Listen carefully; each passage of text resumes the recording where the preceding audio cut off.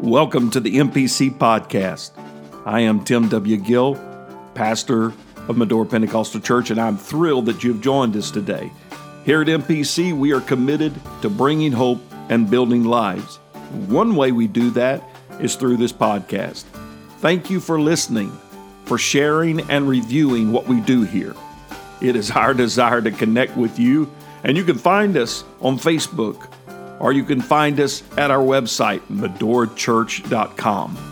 It is our prayer that today's message inspires you, encourages you, and that the kingdom of God is advanced in your life. Let's get right to the word of the Lord today.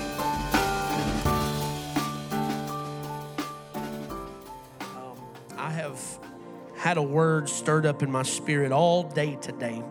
And so I believe I have a word from the Lord for us tonight. I believe I have a word tonight. If you've got your Bibles, we're going to be in the book of Genesis again. I've been told by a lot of people have asked, why don't you preach more from the New Testament than the Old Testament?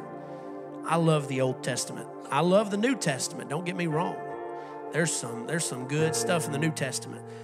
But sometimes to get where we need to go in the future, we need to try to look back and try to see what God did then to understand things now. And I'm thankful for the Old Testament. Book of Genesis, chapter number 19. I want to say how much I love my wife and my family. I love them so much. She's so beautiful. I can't help it. I told her that before church. She was getting the girls dressed, and I just can't take my eyes off of her. I love her. And she's like, all right, come on, get going. I love my wife and my girls so much. You know, before we get into this, as I was standing there, which, first of all, that last song that you guys sung, I've not heard in a long time. So as soon as y'all started singing it, like the 2000s child in me started singing it, and I was like, wait a minute. Before I even realized what y'all was singing, and I was like, my goodness. But during the worship, as the praise team did such a phenomenal job tonight, the Lord it was like a trigger in my mind of how complicated we make being a Christian sometimes. It is the simplicity of striving to be like Christ. It is so simple. We make it complicated. I know we do. You want to know how simple it is? If I'm not reading my Bible, I can't say that I'm a Christian. That's not revelation. That's not something deep. That's just simple as it gets. If I'm not praying, I can't say that I'm a Christian. Those two things alone, the greatest revival that I think the apostolic church, the bride of Christ, will ever see in this last hour is when the church just gets a hold of those two things. If we can get back to prayer and we can get back to the word, we'll see the greatest revival we've ever seen. That's all it is. It's so simple. It doesn't take a lightning bolt. It doesn't take a shaking. It doesn't take us coming in and exhausting ourselves trying to create our own atmosphere of what we think revival is. It's as simple as prayer, fasting, and reading the word. That's all it takes. Hallelujah. I'm thankful for his word and for prayer. I want to be led by the Holy Ghost tonight. Book of Genesis, chapter number 19, verse number 15.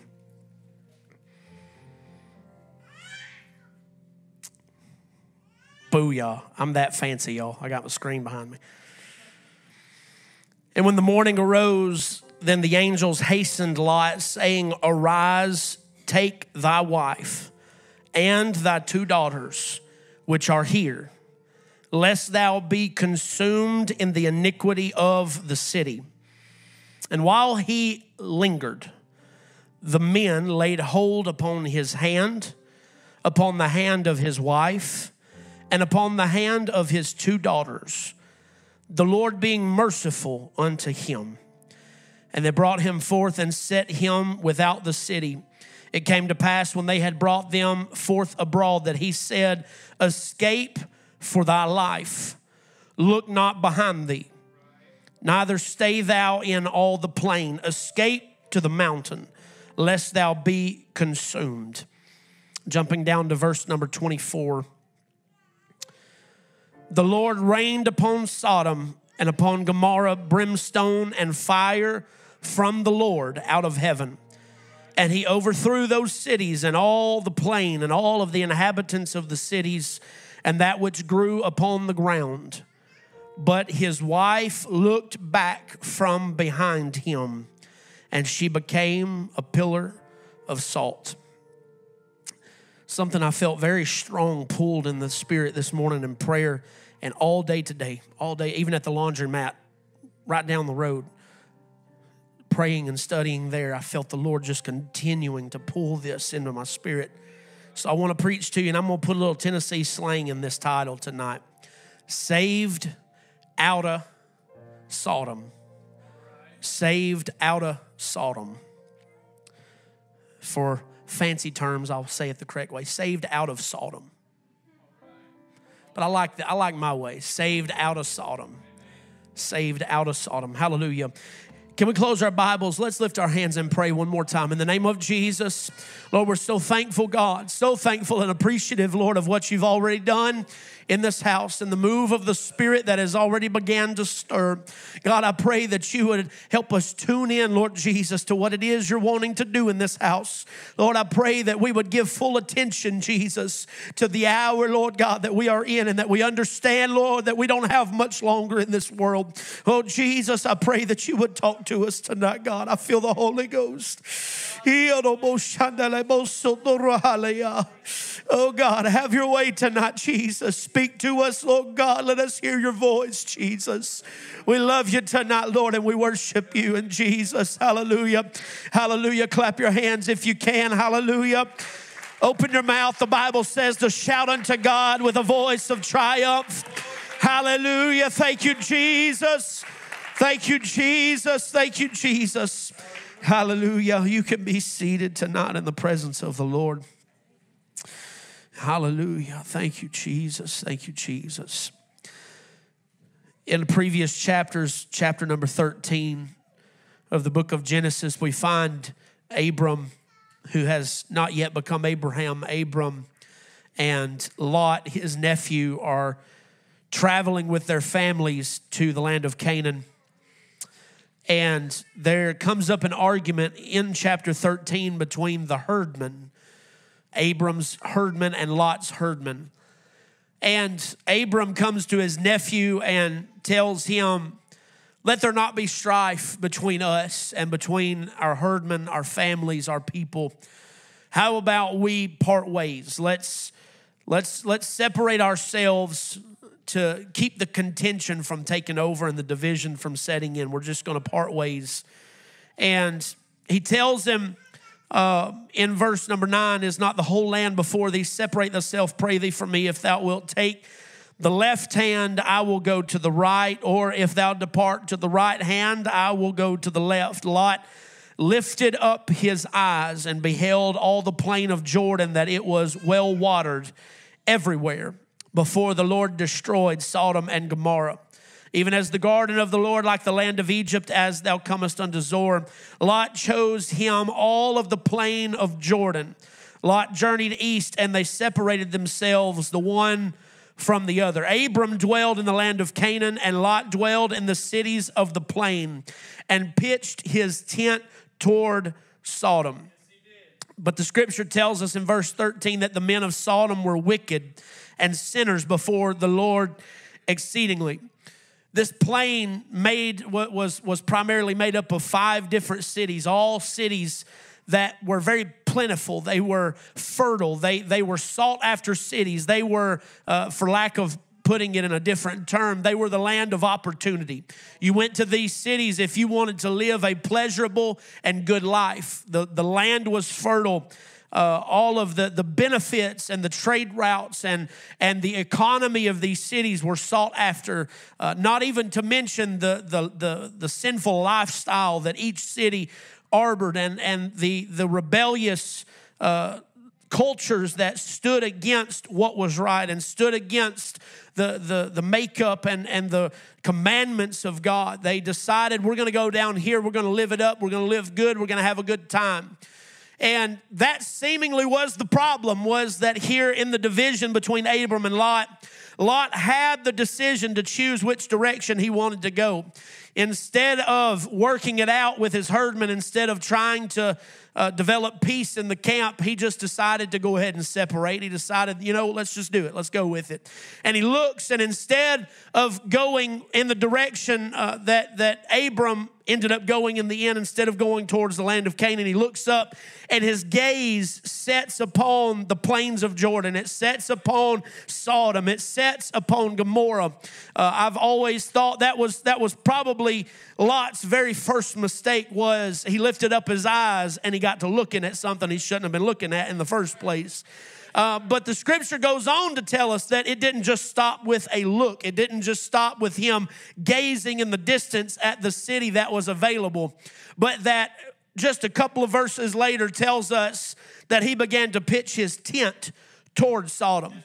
That not only was the gaze enough, but the gaze drew something out of him. It drew a desire out of him to get closer to the sin, to get closer to the culture of Sodom and Gomorrah. And we know, according to history, some of the things that I've actually already talked about, but the culture itself of Sodom, it was a very wicked city. It was a city that was morally unjust. There was a lot of sexual immorality. It was a city that predominantly lived in sin. It was a sinful lifestyle. It was wicked imagination. Whatever they could think to do in their flesh, they wanted to do it with no inhibitions. They wanted to perform things that they knew were unnatural. They wanted to do things that pushed the limit of sin. They wanted to go as far as they could and enjoy life like it was. And what amazed me about Lot was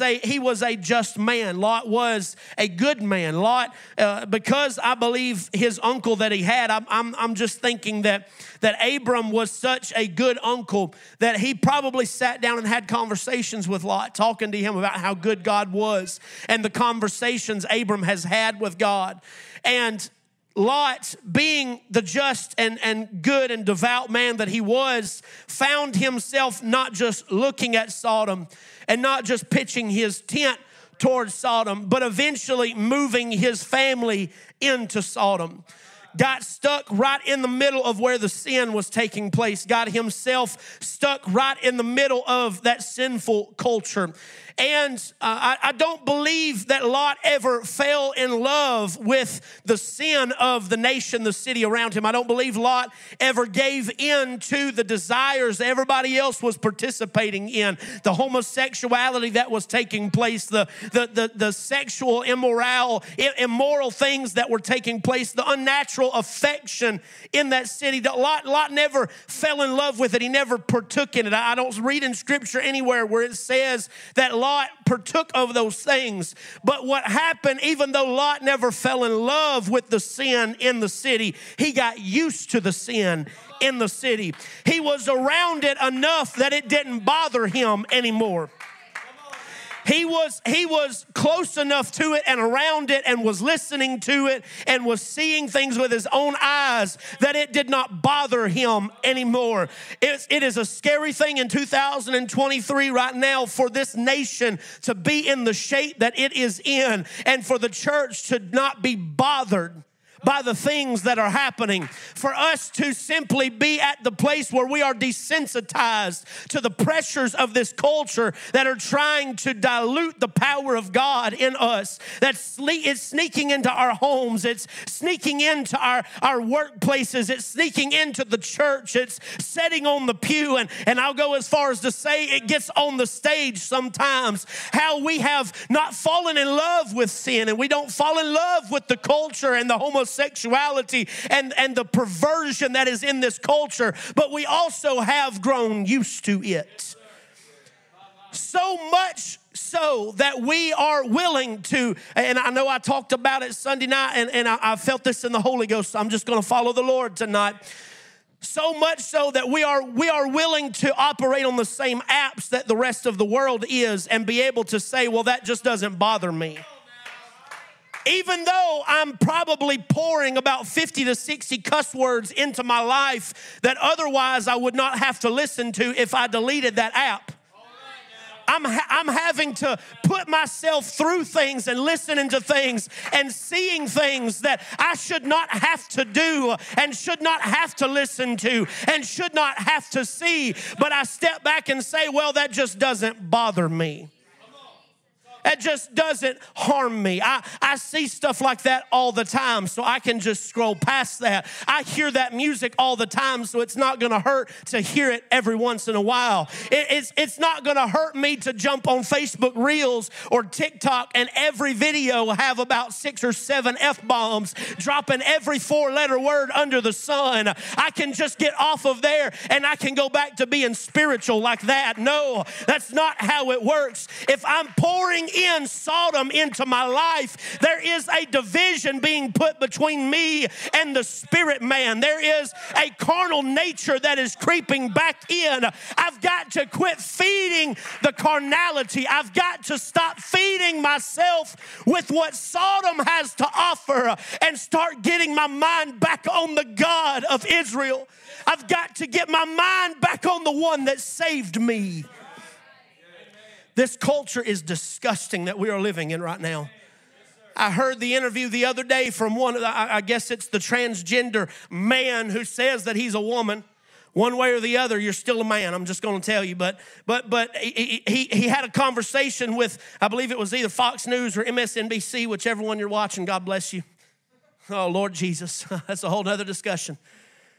But the interview was directed towards children that are wanting and desiring to change sexes. That when they go to school and that little boy feels like he wants to be a girl, that we should be able legally and the parents should be held accountable to making sure that that child get what they want. First of all, somebody needs a whooping. Second of all, somebody needs Jesus. Because I'm going to be honest with you, in that interview, that person said, it's a shame. It's a shame that when puberty hits, and I know I'm using these terms tonight, and I hope it's all right. When puberty hits that young boy that wants to be a girl, it's not fair that he has to go through the male puberty when he desires to go through the female puberty. Where are these imaginations coming from? I'll tell you where they're coming from, straight from the pits of hell. They're coming straight out of hell into our culture, into our society. And by the imaginations of man, we are producing sin on a high level today, more than has ever been produced. And all of it is a replay of what happened in Sodom. The LGBTQ plus movement, XYZ, whatever they are, every bit of that is the same spirit that was in Sodom. We are living in the days of Sodom once again. But thank God that while Sodom is having their party, we're having revival. While Sodom is having their party, we're having a move of God. While Sodom is having their time, we're going to have a Holy Ghost time. But I have a fear that too many of us in church have found ourselves in the same place as Lot. We go home. I've got the Bible on the coffee table. I've got the signs hanging up around the house that say, as for me and my house, we're going to serve the Lord. I've got the Lord's Prayer hanging up. I've got the 10 Commandments hanging up. I've got the heritage. I've got the pedigree to say, hey, don't you know who my grandma and my grandpa was? Don't you know who my great-grandparents were? Don't you know the lineage? Don't you know the anointing that's handed down through the generations? Don't you know that I'm safe regardless of where I'm at? Unfortunately, that's not the case. If I'm pitching my tent towards sin, eventually the sin is going to get in. I cannot pitch my tent towards the sin and still say that I'm holy. Because what's going to happen is I'm going to begin to fade into that desire, into that sinful nature again. The Lord, when He came into my life, when I was baptized in Jesus' name, and I went through the process of salvation, I killed off that sin nature. Even though it tries to follow me, I laid it aside and picked up a divine nature, and I began to walk in holy things. And when that Spirit is living inside of me, I no longer desire to pitch my tent towards the sin. I shouldn't have to struggle with listening to rap and to country music and to rock and roll and to death metal. I shouldn't have to struggle with that if I've been filled with the Holy Ghost. I shouldn't have to worry about pitching my tent in the wrong direction if the Lord is living on the inside. Even when the world is celebrating in sin, I should not have to worry about where my tent is. But unfortunately, Lot made his way into the city. Never partook of the sin, but just got used to it being around. He became so adapted to the society of Sodom that the scripture goes on to tell us that he was found in the gates of the city, which is where all the business is done. All of the city leaders gather there. He had become someone of prominence. He had become someone with experience in the economy of that city, enough to hold a position in the city. So Lot's biggest problem was, though, that even though he may have never partook of the sin, and this is where it's going to start getting deep right here. Oh, God, help me. Even though he never partook of the sin, even though he never joined in the fun that was going on around him, he also never stood his ground for what he believed.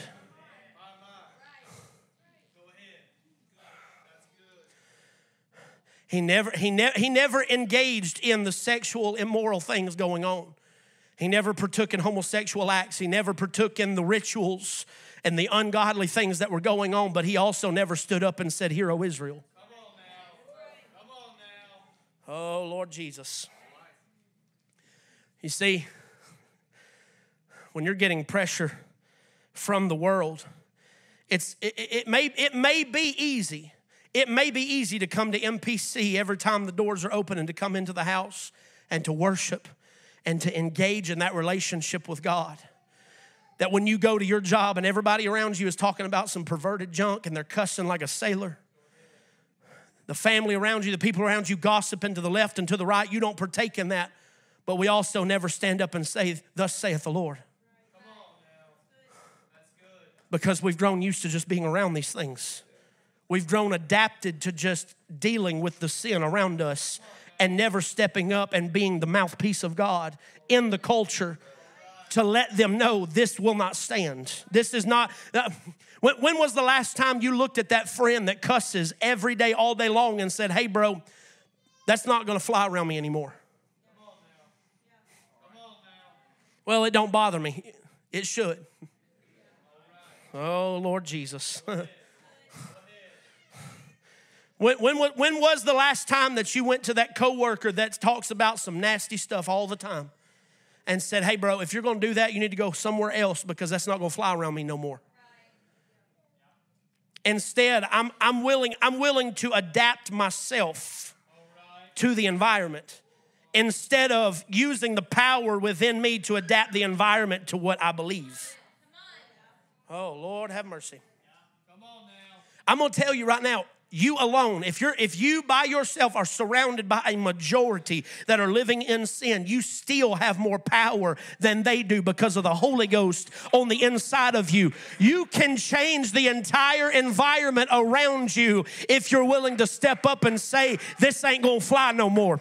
I'm not going to allow this anymore. I'm going to go home and pray about it. I'm going to bring my Bible to work if I've got to. I'm going to get some scripture together and let them know, even if they don't want to believe what I believe, they're at least going to start respecting what I believe.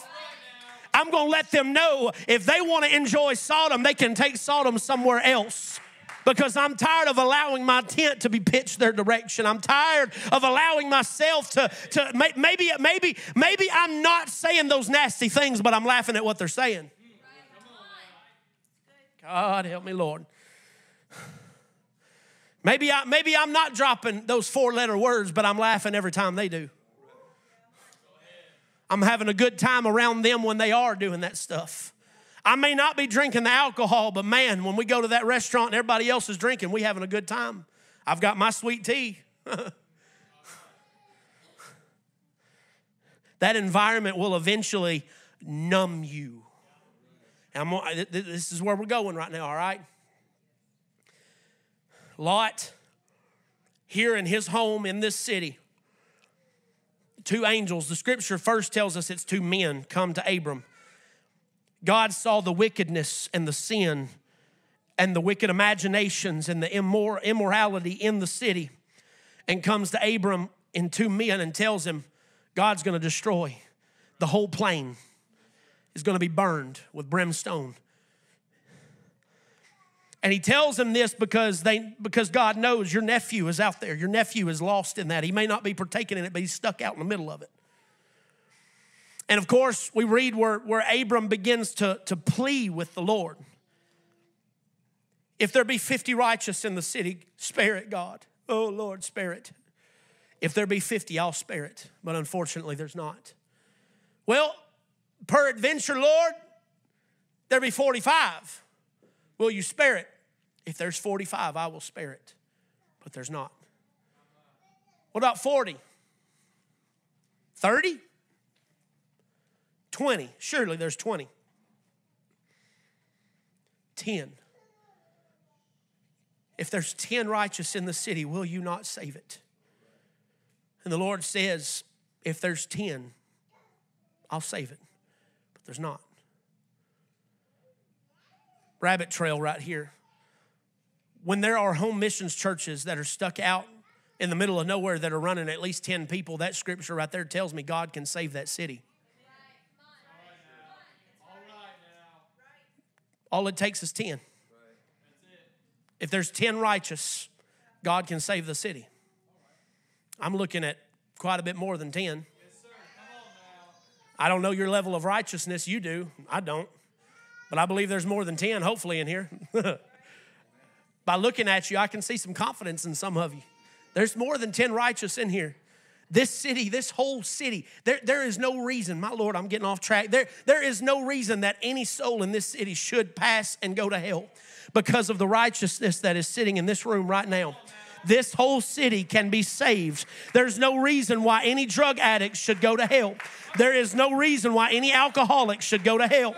There's no reason why any witch out there, any warlock, any sinner, any atheist, any Muslim, any Buddhist out there should go to hell when there's a church right here full of righteousness. No reason. But those men let Abram know we're still going to destroy the city. And Abram tells him, can you please go save my nephew? So those 2 men, then the scripture shifts and tells us that it's angels that are coming in. The angels come and they find Lot. They come to his house. They're knocking on the door. And there's an urgency in Lot to hurry up and get them into the house because he knows what's about to happen. He knows the mind. That's how close Lot got, y'all. He knew the imaginations. He knew what all of the men in that city were thinking when 2 brand new people walked in. But I'm still holy. He pulls them into the house, and here comes these men banging on the door. We want to know them. Of course, those angels strike all of them with blindness. And then the scripture goes to tell us where we opened with tonight. When the morning arose, the angels hastened Lot. Arise, get your wife, get your daughters, which are here, lest thou be consumed in the iniquity of this city. And while he lingered, this is what got me. This is what troubled me. And the Lord spoke something to me. I'm going to get there in a second. The urgency of these angels, they just proved to Lot that they were supernatural beings. They just proved to Lot, we are sent of God to save you and to save your family. He even asked him, he says, where's the rest of your crew? Is there anybody else that needs to be saved? He had son-in-laws that were not yet married to his daughters. They were betrothed to the daughters. But the son-in-laws didn't even have an interest in being saved. You want to know why? Because Lot never stood up and preached to them about truth. He never got to them and preached to them about the God of Israel. He never came to them and told them about God. He never passed on the urgency of the understanding and the revelation of the God of all creation. His son-in-laws had no idea. They had no idea the danger that they were in, and they could care less about being saved. That while those angels are hastening Lot, you got to pack your bags now. Don't worry about all your possessions. Don't worry about taking anything with you. You need to make sure before you grab the TV, before you grab your phone and the tablet, that you get the hand of your wife and you get the hand of your children, because God is about to destroy this city right now. Destruction is coming right now. You've got to decide right now what you want saved. You've got to decide right now what you're willing to do to keep yourself saved. I'm telling somebody right now, we are in the most urgent season we have ever been in. The Lord is soon to return, sooner now than he ever has been before. And I'm wondering, where is our attention right now? Because the scripture says Lot lingered. You want to know what that means? While the angels are standing there, they're anxious. They're like, come on. We got to get you out of here. The fire, literally the fire is already beginning to fall. We've got to get you out of the city. We've got to get your wife and your children out of the city. And Lot had become so numb to this. Well, I just don't know. I've had a good life here. I've got friends, I've got family, I've got this, I've got that. Look at the materials, the possessions. Look at my position. Look at all that I've accrued. And well, he's walking around and he's literally thinking of whether or not he's worried about being saved. These men are standing there. The fire is about to consume everything. It's going to be horrific. It's going to be so destructive. You're not going to survive this. You're going to burn. You're going to watch your wife burn. You're going to watch your children burn. There's no time for this. And Lot is contemplating and lingering because he has gotten so used to Sodom that it has desensitized his response in the spirit. Oh, my Lord Jesus. So used to the sin that he doesn't even feel the urgency of escaping the sin.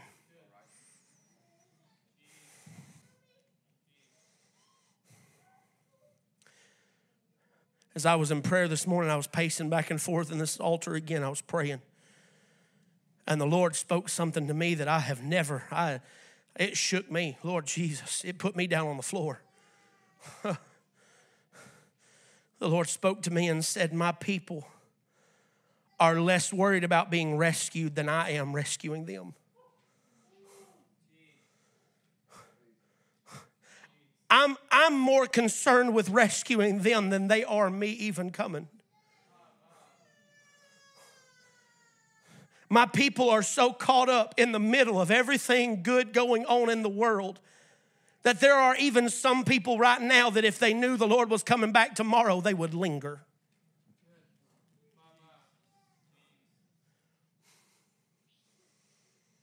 You want to know what Scripture says? Scripture says that the two angels that were there in the room, one grabs a hold of Lot's hand. The other grabs a hold of Lot's wife. The other one grabs a hold of Lot's two daughters and begins to pull them. God should not have to do that. I don't know who I'm talking to right now. God should not have to forcefully pull you out of the sin. God should not have to pull me out of carnality. He should not have to come and rescue me out of temptations that were from yesterday, from 5 years ago, from 10 years ago, that if I was truly committed to the Lord wouldn't be bothering me anymore. If I had a prayer life, that right there is not going to bother me no more.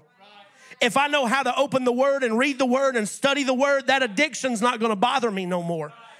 But if I used to be addicted to that, I think I said this on the podcast, if I used to be addicted to pornography, the last thing I need to do is go to the nearest beach every time I get a chance. And say, well, it doesn't bother me anymore. If I used to be addicted to alcohol, the last thing I need to do is go into some liquor stores and just hang out and talk a little bit.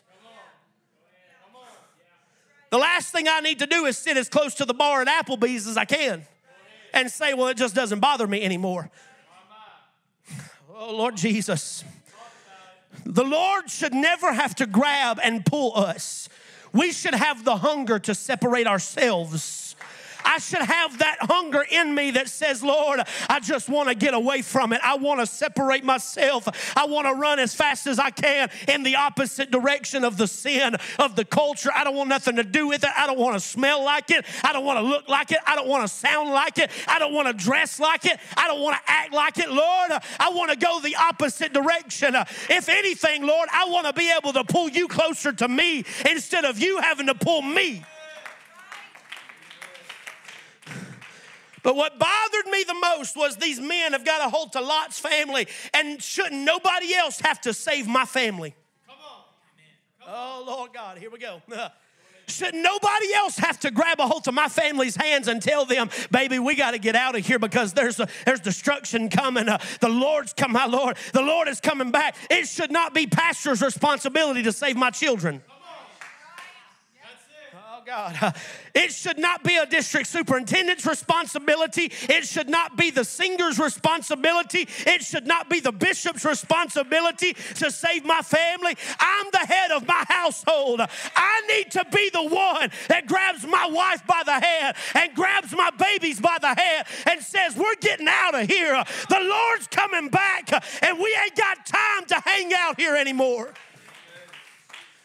There ain't enough time to be playing games with this sin anymore.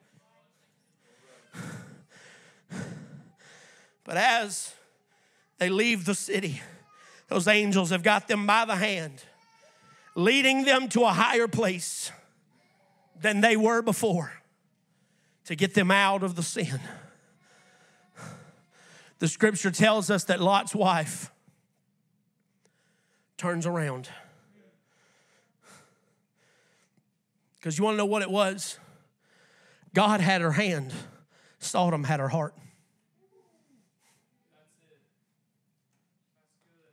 God had her by the hand, pulling her, drawing her out. But Sodom still had her heart. I'm thankful, Lord, that you're pulling us in the right direction. But my heart still wants to be a part of that group that I used to hang with. My heart still wants to be around those people and be in that atmosphere that I used to be in. I'm thankful you're pulling us in the right direction, but that music, Lord, it's not harmful. It's not going to hurt me. I know what's right and I know what's wrong. And so I don't know why I'm talking about music right now, but I'm hitting something. I feel it. I'm driving something right now. You may not be listening to music that's got lyrics that are ungodly, but if the music you're playing is not glorifying God, it's glorifying something else. I'm hitting a wall, Lord Jesus. What you are listening to is glorifying something. That's the whole reason music was created in the first place. It's worshiping something. And if it is not glorifying and not worshiping God, it's worshiping the opposite of God or it's worshiping you. One of the two. Either way, it's idolatry against God. If I'm listening to music that this world is pumping out right now, I pray there's nobody in this room listening to the junk that's coming out of this culture right now. I'll listen to that in the vehicle. I'll listen to it. I'll turn it on the radio and I'll jam to it. I'm headbanging. I'm dancing. I'm doing all kinds of stuff. But then the worship team gets up here and sings about waiting on the Lord and how mighty God is to save. And I can't even get out of my pew. And I can't even lift my hands. And I can't even clap my hands. I can't even get involved in the move of God that's happening in the service because I'm so enveloped in the sin that Sodom has subtly brought into my life.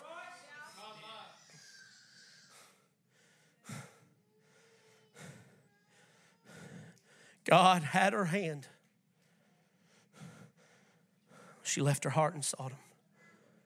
She turns around and she turns to that pillar of salt.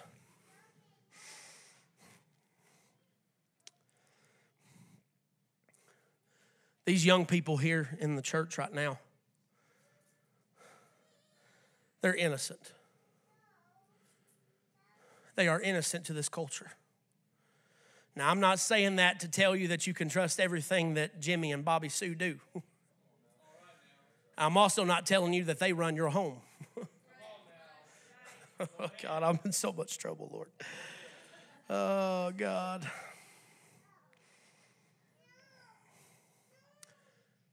At 13 years old, they've got a cell phone in their hands and you have no accountability on them. They're not watching cartoons. It ain't because they're bad. It's not because Jimmy and Bobby Sue are bad. It's because of the nature. God did not, nobody taught me how to lie. Nobody, my mama did not set me down and say, okay, so we're going to learn how to sin today. In fact, most of the time, mama had a fly swatter in her hand when I did do something I wasn't supposed to do. It's the nature. I was born in sin and shapen in iniquity. When I came into this world, even as a babe, I was innocent, but I was born in a sin nature. These children are innocent to the lies and the sin and the immorality and the sexualization of everything in this culture. They're innocent to that.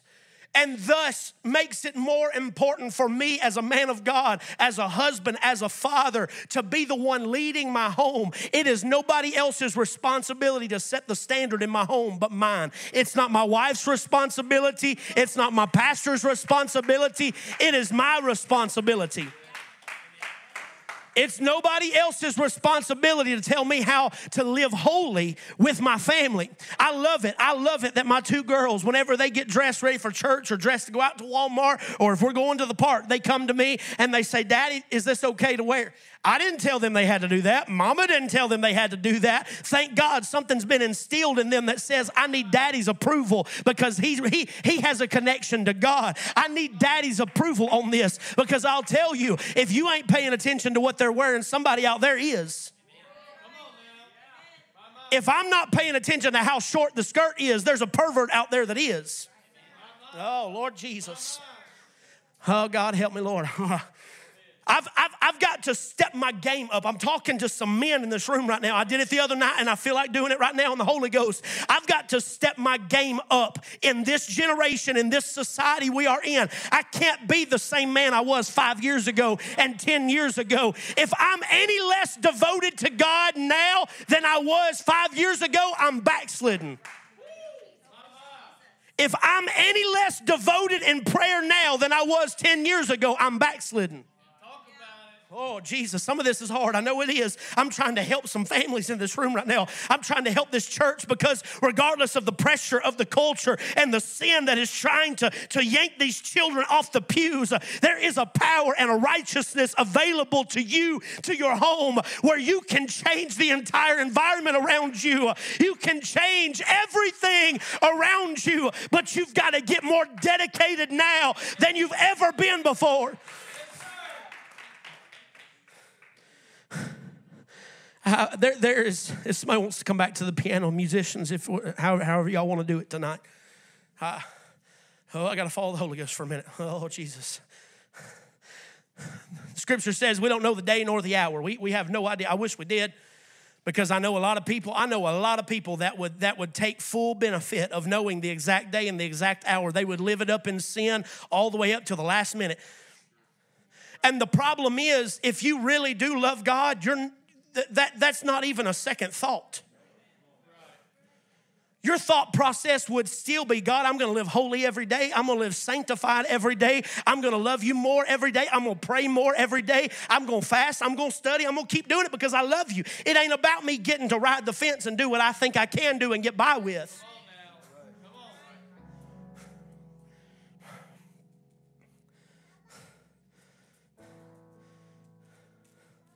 That's so prevalent in the church right now. I see it everywhere we go.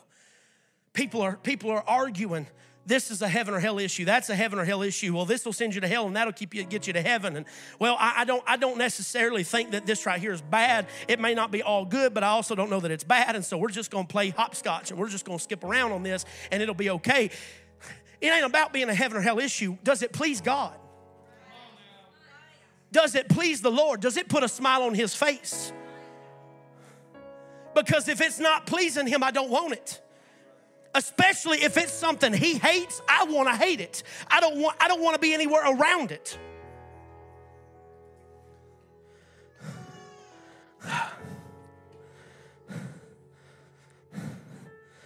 The urgency that I have felt these last few months, every time I pray, it's just this.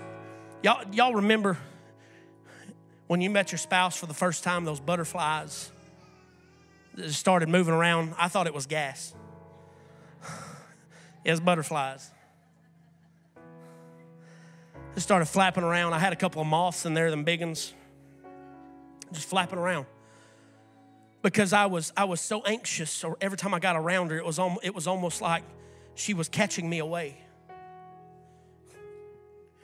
Every time I have prayed for the last couple of months, I feel those butterflies. The bridegroom is ready. The bridegroom is ready. All the mansions have been prepared. The streets have been laid with gold. The walls are of jasper. The gates of pearl have been placed on their hinges. And the bridegroom is wondering where he's at. I wonder if the bride is as ready as I am. Oh, God. I wonder if the bride is as prepared for this supper as I am. I wonder if the bride is as prepared for this eternity as I am. Because I'm going to tell you, the Lord has been waiting anxiously. He sat back, and I believe he's so interested. He's like, my Lord, I can't wait to get a hold of them. I can't wait for them to be with me for eternity. They're all I think about. They're all I think about all the time. I just want my bride. And then to know that the bride ain't thinking the same thing. The bride ain't as concerned about the bridegroom as the bridegroom is the bride. There is an urgency. God is wrapping these things up, these signs. I don't proclaim to be a prophet today, but I'm telling you what I felt in the Holy Ghost. These signs, the book of Revelation, are going to begin to unfold rapidly. I hope you're listening right now. My God, they're going to begin to open. They're going to begin to unfold rapidly in front of us, and this thing is going to happen so fast. It's going to happen so fast.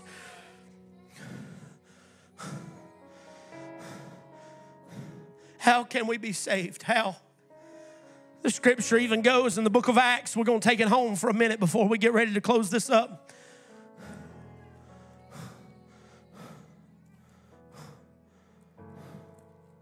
Book of Acts, chapter number 2.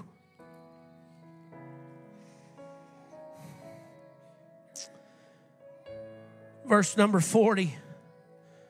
With many other words did he testify and exhort, saying, save yourselves. Save yourselves from this untoward generation. That word untoward literally translates to morally twisted, perverse, sickened generation. Save yourself. Save yourself from this untoward, wicked generation. That does not mean come to church and keep watching the same stuff. That does not mean come to church and keep flirting with sin in hopes that you'll be able to slide into eternity by the skin of your teeth.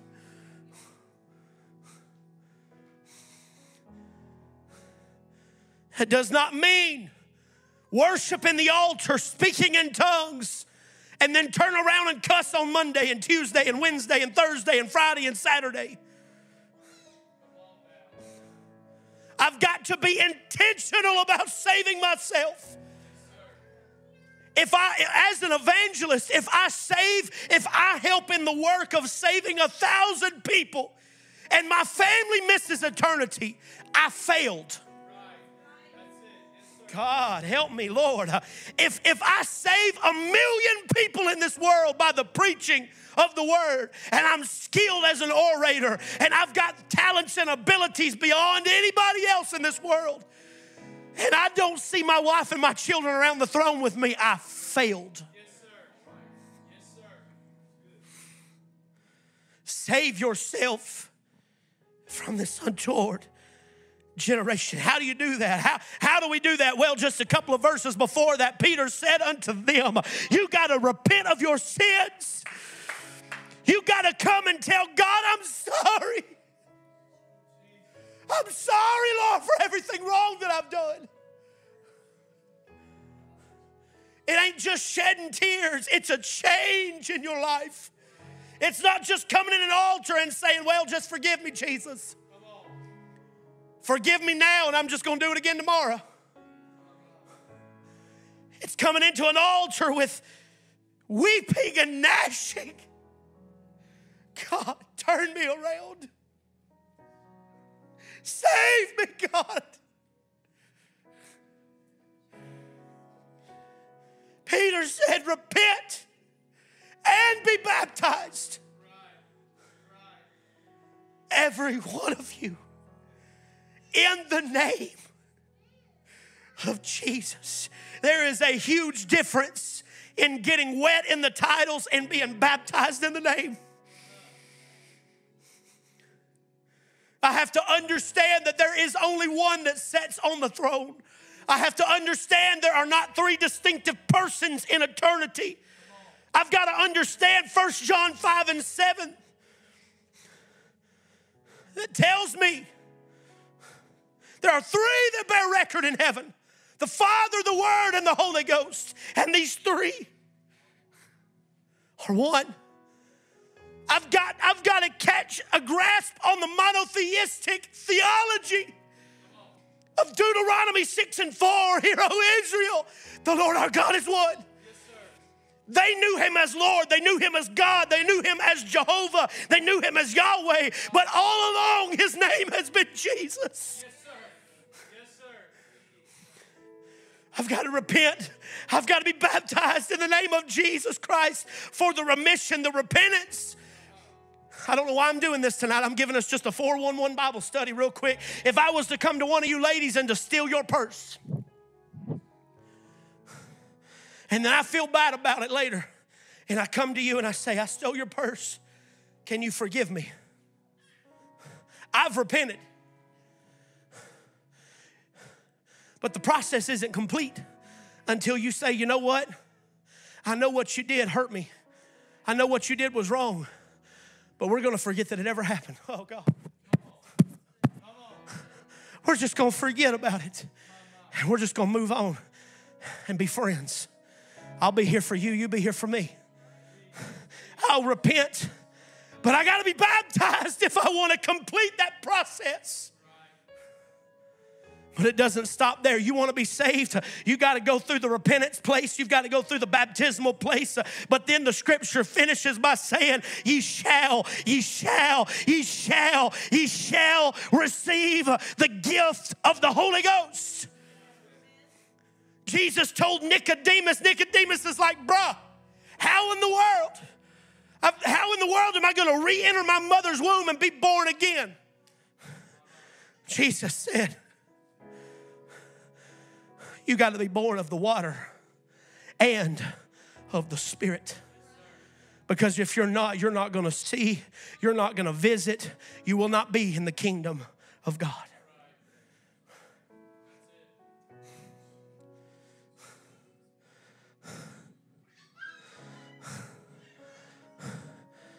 Some of us have got to remember this. As you're walking through this life, as you're walking in Sodom, I'm not saying that you can pick up and move off the earth. They're trying to do that. I don't know. They're trying to put a civilization on Mars. They're trying to say we can go to the moon. At this point, I don't trust any of them. I'll just be honest with you. I don't. I'm not saying that you can pick up your family and get away from the sin, because the sin's going to be everywhere. This whole world is consumed with sin. This whole world is. But what you've got to remember is that you may be in this world, but you are not of this world. You may be right smack dab in the middle of the most sinful culture that you ever thought you would be in. But just because you're in the world does not mean that you have to partake in it.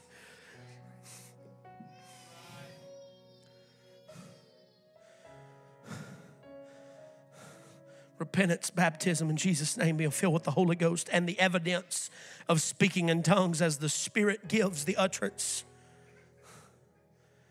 But it doesn't stop there.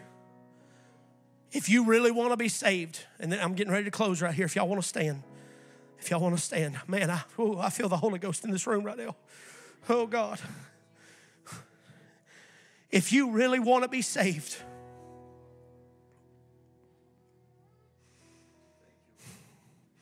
2 Corinthians 6 and 17. Wherefore come out from among them. Does that mean I have to quit my job? No. You can sit right next to them and still come out from among them. Does that mean I can't be with my family that are all atheists? No. You can go and you can love them and you can shine a light. But just because you're sitting at the Thanksgiving table with them doesn't mean that you can't come out from among them. And be ye separate, saith the Lord, and touch not. Lot, keep your hands off of Sodom. Touch not the unclean thing, and I will receive you. Oh, God. I will receive you. You want to know what this generation right here needs? I promise you, we're going to wrap this up. I've watched the time, and then again, I've not watched it because I feel like the Lord's talking to us tonight. What this generation right here does not need to see is a lot trying to expound to the world that he's different by not partaking in what they're doing, but also never standing for what he believes in. This generation does not need another generation showing them how we can play the fence game and still make it to heaven. This generation does not need to see another generation willing to say, well, I know pastor preaches that we should do this, but I see it this way.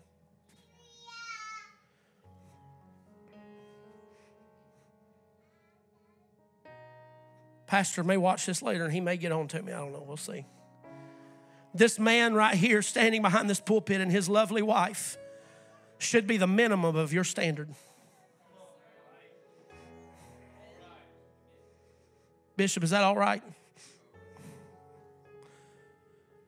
The lifestyle they live, the dedication to God that they have should not be where you're constantly saying, I'll never get there.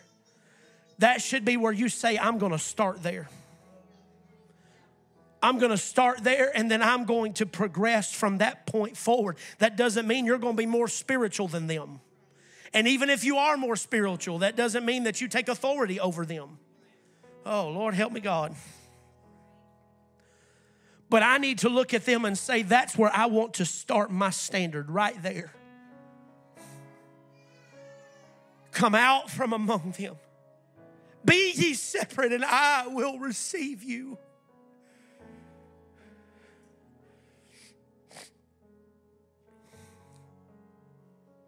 This world is going to continue to get worse. It is not going to get better. I don't care who gets elected to the office next year. Democrat, Republican, Donald Trump, Newsom, Biden, Big Bird. It does not matter who sits in that office. The only thing that's going to fix anything in this world, it's not another elected official. The Bible tells us that the government is upon his shoulders. The only thing that is going to fix and pull souls out of this culture is a revival church. It is a church that has come out from among them and has a light shining in this dark world that they're not going to find anywhere else. But how can we have a light shining in the dark if we're continuously playing with the dark, if I'm trying to see how much closer to darkness I can get and still have light, God, have mercy.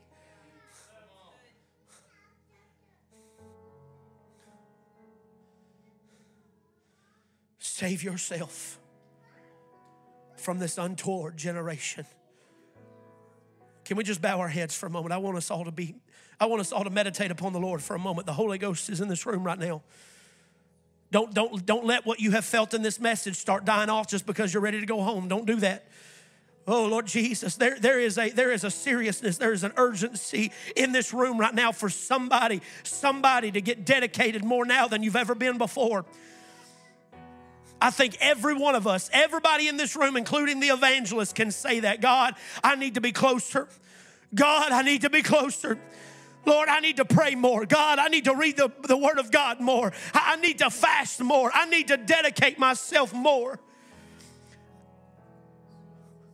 Lord, I need to do more than pray 5 minutes a day, because that's not going to save me. I need to do more than read a couple of verses on a devotional that I get sent in my email every day and say that that's my study time. Oh, God, help me, Lord Jesus. I've got to do more than coming to the house of God being the only encounter I have in your presence all week long. Because that is not going to save me out of Sodom.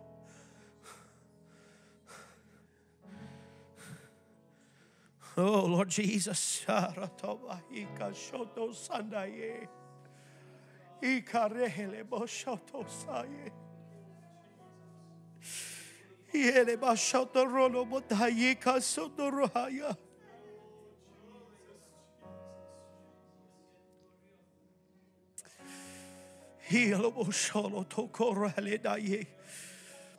Keep pushing just right where you're at. You ain't got to get up in front of people. The Holy Ghost, there's a heaviness sitting in this room right now. I know we're tired. I know we want to go home. I'm telling you right now, the Lord is doing something. There's a shift happening right now. In the name of Jesus. In the name of Jesus. Lord, save us out of Sodom, God. Lord, don't let me be so caught up in the things of this world that I'm weighed down, Lord Jesus, when you call your bride up. Lord, that I'm so distracted with everything in my life. I'm more concerned about getting things right down here than I am going home. Lord, this life is temporary. I'm just passing through. Lord, don't let me build up so much treasure, so much of a name for myself, so much position and ambition, God, that I forget, Lord Jesus, you are coming back. God. Lord, help me to focus on my children, God. Lord, I want to see my children saved. I told the Lord this not that long ago when I was praying. I said, God, if I don't make it, I want to make sure my children make it. Lord, I don't believe that that's going to happen. I'm going to give it everything that I've got. But God, if I mess up at the last minute, I want to know that my children are going to make it. God, lift your hands right now. Lift your hands. I forgot. Oh, Lord.